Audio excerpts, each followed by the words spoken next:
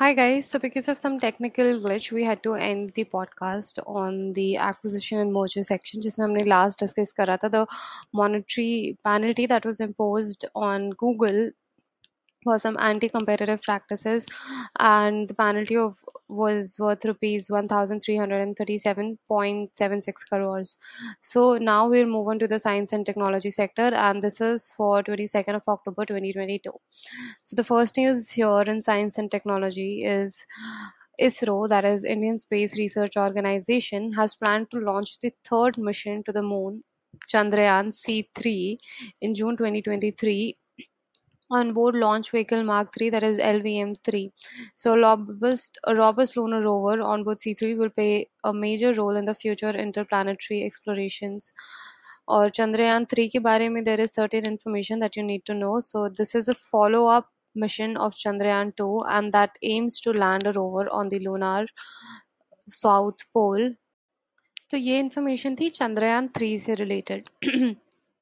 और चंद्रयान 2 क्या था? So that was the first attempt of India to land a rover on the moon that failed when the Vikram lander on board Chandrayaan C2 mission crashed on the surface of the moon on 6th of September 2019. And then there was one more mission, that was Gaganyaan, India's manned mission into space.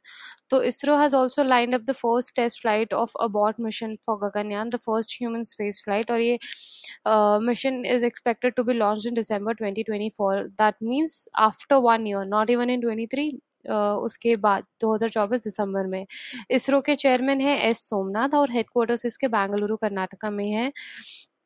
Coming on to the environment section, researchers from Annamalai Nagar in Chidambaram, जो कि तमिलनाडु में पड़ता है, उन्होंने एक नई species naming Dravidacris and मालिका of pygmy grasshopper, also known as grouse locust in Tamil Nadu, which is named after Dravidian landscape as a tribute to the Dravidian language group. तो क्या एक ग्रास होपर की species या grouse locust की species उन्होंने found करी है तमिलनाडु में, जिसका क्या नाम है ड्राविडाक्रिस एंड मालिका.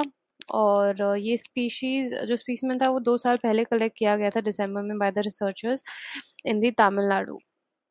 इससे ज़्यादा आपको इससे रिलेटेड इन्फॉर्मेशन जानने की ज़रूरत नहीं है. ये छोटे से होते हैं और यूनिक होते हैं टू स्पेसिफिक माइक्रो हैबिटेट्स, और they are 15 millimeters long, brown, grey और moss green, and they are related to true grasshoppers.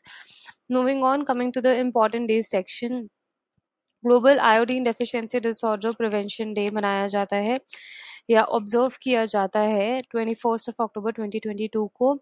Why? To create awareness about the importance of iodine, which is an essential micronutrient which is required for normal thyroid function, growth and development. और iodine की basically आपको जानना कुछ पूछ सकते हैं आपको, that will be like a static thing. तो ये एक ऐसा मिनरल होता है जो कि animal protein foods, sea vegetables में पाया जाता है, and to a lesser extent in fortified foods like bread, cereals and milk. ये एक असेंशियल माइक्रोन्यूट्रिएंट होता है जिसकी ज़रूरत होती है टू मेक थायराइड हार्मोन्स जैसे कि thyroxine and triiodothyronine, which assists in the creation of protein and enzyme activity. तो ये 21 अक्टूबर को ऑब्जर्व किया जाता है ग्लोबल आयोडीन डे. नेक्स्ट है पुलिस कमेमोरेशन डे, 21 अक्टूबर को ऑब्जर्व किया जाता है, या पुलिस मार्टियर्स डे भी इसको बोलते हैं, जो कि 21 अक्टूबर को ऑब्जर्व किया जाता है to remember the sacrifices of police officers who lost their lives in the line of duty and to pay tribute to them. तो CRPF के DG कौन है? It is Dr. सुजोय लाल थियोसन, और it was established in the year 1939, और CRPF के headquarters है new Delhi, Delhi में. तो ये थी हमारे पास 22 अक्टूबर की सारी news.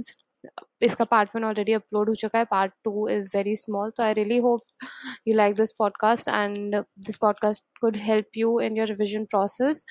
Thank you for tuning in the podcast. Like, share, and subscribe to my Spotify podcast, because that would be really helpful for me. Thank you guys.